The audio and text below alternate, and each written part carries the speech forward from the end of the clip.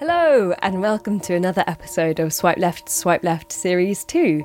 We've got a gem of a story for you today. This is a story from Archie, who people may remember from season 1. Archie came over to visit us in New Zealand, and this was just a few weeks before the whole world went into a coronavirus lockdown, and so he couldn't manage to get flights back to the UK early enough. And got stuck here, so what better time to get another story out of him? I think it was 2017, and I was working for the University of Edinburgh. One of the great perks of the job was that I could go to conferences related to my work. And I found a really interesting one that was to do with science communication. So it was like a big European funded workshop, and it just so happened conveniently to be in Marathon, which is just by Athens in Greece. The conference was taking place in this like really fancy hotel on the beach.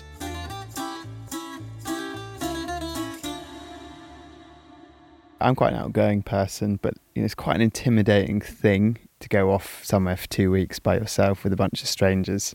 And we'd be doing a lot of public speaking and trying to do a bit of stand-up, and there's all kinds of activities that we were doing. So we get there, it's a bit disorganised. There's no one to pick us up, there's no clear signage, it's a bit random. Eventually someone like, oh, are you waiting for this workshop? We'll come pick you up. And so we all turn up. It wasn't like they'd rented out the whole hotel for the workshop. It was one of these massive hotels that probably had like a couple hundred people staying there. And there was loads of like German families. There was a lot of like margarita drinking by the pool, which was next to the beach. It was kind of that kind of package holiday kind of vibe. It was very pleasant, but it was a very strange place to be for doing a workshop. I remember when we arrived, there was this like conga line around the pool going on, and everyone was like, yeah, yeah, yeah. Oh my God, what have I got myself into? Are we going to be doing like ice-breaking sessions like this? I'm like, Jesus Christ, what the hell is this?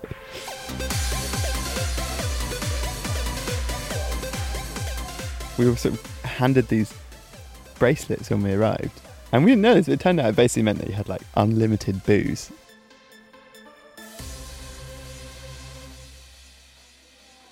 So then we all get kind of ushered into this auditorium for a little opening talk. All right, well, you've got to figure out And at the end of this like very unclear guidance on what the rules would be for the week or how things were going to work, they kind of just like, right, has anyone got any things that they want to share with the group sort of thing? I just remember, like, it was quite dark and I didn't have my glasses on. There was someone a few rows ahead of me announced, she was like, oh, I'm actually mostly deaf and I'm really hard of hearing. So can people be very clear when they're speaking, because I can't really follow what you're saying otherwise. She lip read basically, so she needed people to speak facing her when they were speaking to her. And I was like, okay, fair enough. Like, yeah, that's good to bear in mind. And we finished off the workshop with assigned rooms, left to kind of get to know our room buddies briefly, and then we go off for dinner. And as we're going for dinner, I was thinking, wow, this is actually quite a daunting thing for me, who, can hear fine and I have all my senses. I thought, wow, that must be even more difficult for the girl with hearing issues. So anyway, I was like, oh, I'm going to try and befriend her. Not out of sympathy. I just thought, well, she seemed nice and it would be nice to make friends. I'd been around and worked with academics before, and, they tend to be quite dorky. So sometimes you kind of just have to be the instigator of conversation. And so that's what I thought I was doing at the time. We get to the cafeteria and I see the girl thinking, oh, that's the deaf girl that was speaking. So we're sort of in the queue and I tried to make small talk, but obviously because we're like sort of straight on ahead, it's kind of hard to like catch her attention. So I said something, but kind of like leaning over around her shoulder a bit so she'd like see my face. And I was like, oh, hey, how's it going? She kind of looked at me and smiled. I kind of felt like, oh, maybe she hadn't heard me, or maybe it's like, okay, it's not the right time at this moment to try and make friends, because we're obviously like single file lining up to get food from the cafeteria. And we're sort of serving food, so then I'm like talking to the person behind me. And then I see that she goes off to sit at a table. She was by herself as well, so I was like, oh, well, she hasn't made any friends yet, I'll go say hello. So I go over to her and I say, oh, hi, how's it going? And she kind of like looks at me, and I sort of just like blundered on because I was almost feeling awkward about it. So I was like, oh, I'll just sit down. Can I share this table with you? And it was only kind of like once I sat down that I realised it wasn't really a group table at all. It was pretty small. And she kind of looked at me a bit stunned. To be honest, I like never really spent time with a deaf person. I just felt like I was doing it wrong, so I was being more and more over-mouthing and over-enunciating, speaking in a raised voice as well. It wasn't even like just normal conversation. It was like, hi, how are you? Isn't this fun? I'll make it really explicitly clear that I'm trying to be her friend. And this woman made it very explicitly clear that she did not want a friend. She's like, I'm waiting for my husband. And she was German, which didn't sound like the person who was deaf. Oh, right, so you brought your husband to the workshop? She was like, no, I am here for a holiday with my husband. Oh, right. And then I kind of look over and I see that the bracelet that she's got is a different colour from all the rest of the group. Oh, God.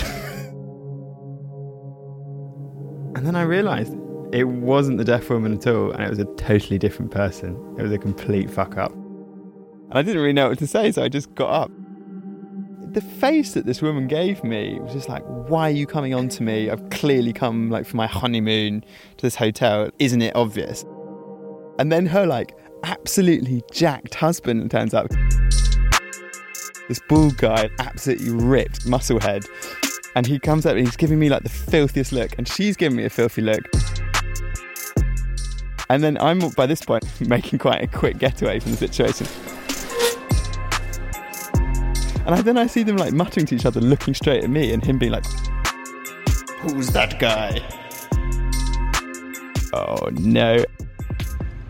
And then I just quickly found another table. And then I see the deaf girl, and she's actually got loads of friends, and she's already talking to loads of people, and I just feel like a complete fucking numpty. It was a real punch in the gut.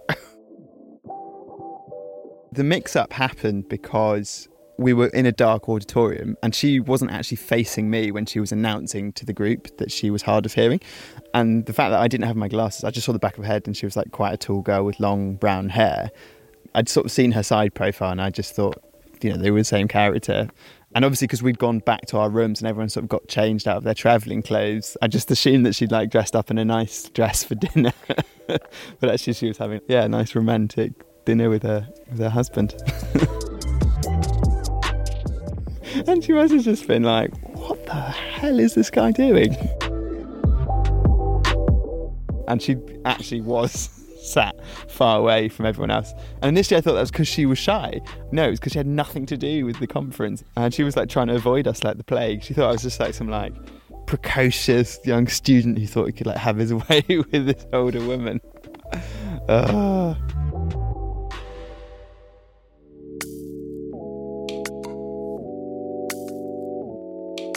The worst thing was this German couple were there for like every single meal time because it was all so organised, so I just had to keep avoiding eye contact with them for like the next week. The rest of my friends who I'd made on the course, they would continue to point her out for the rest of the trip, and I'd have to just kind of avert my eyes, and you know, if I saw her in the queue for the cafeteria, I'd be like, I'll just wait.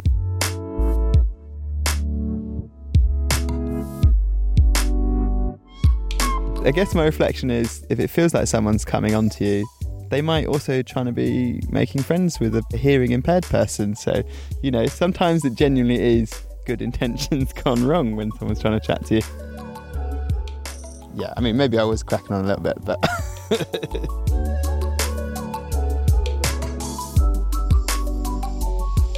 So this just makes me think that no good deed goes unpunished. And I like how she's got all the best intentions in the world and it just goes awry. Yeah, I just really love the idea that they're in the line for the queue and Archie's like weirdly snaking his head round this woman's face so she can see his lips. But obviously for the German woman, she's like, okay. And then he just like perseveres.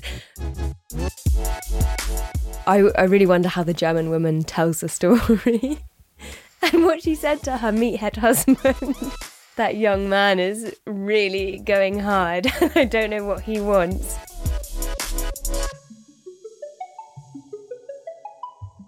Thanks for listening. If you like this podcast, please tell a friend. You can rate and review us on Apple Podcasts or whatever podcasting app you're using to listen to this now. Any comments, feedback or ideas, you can always get in touch on Twitter. We use the handle @SwipeLeftLeft. Also, we've been inviting people to leave us voicemails. So if you're looking for something to pass those long hours of quarantine, pick up your phone and share with us a true story now.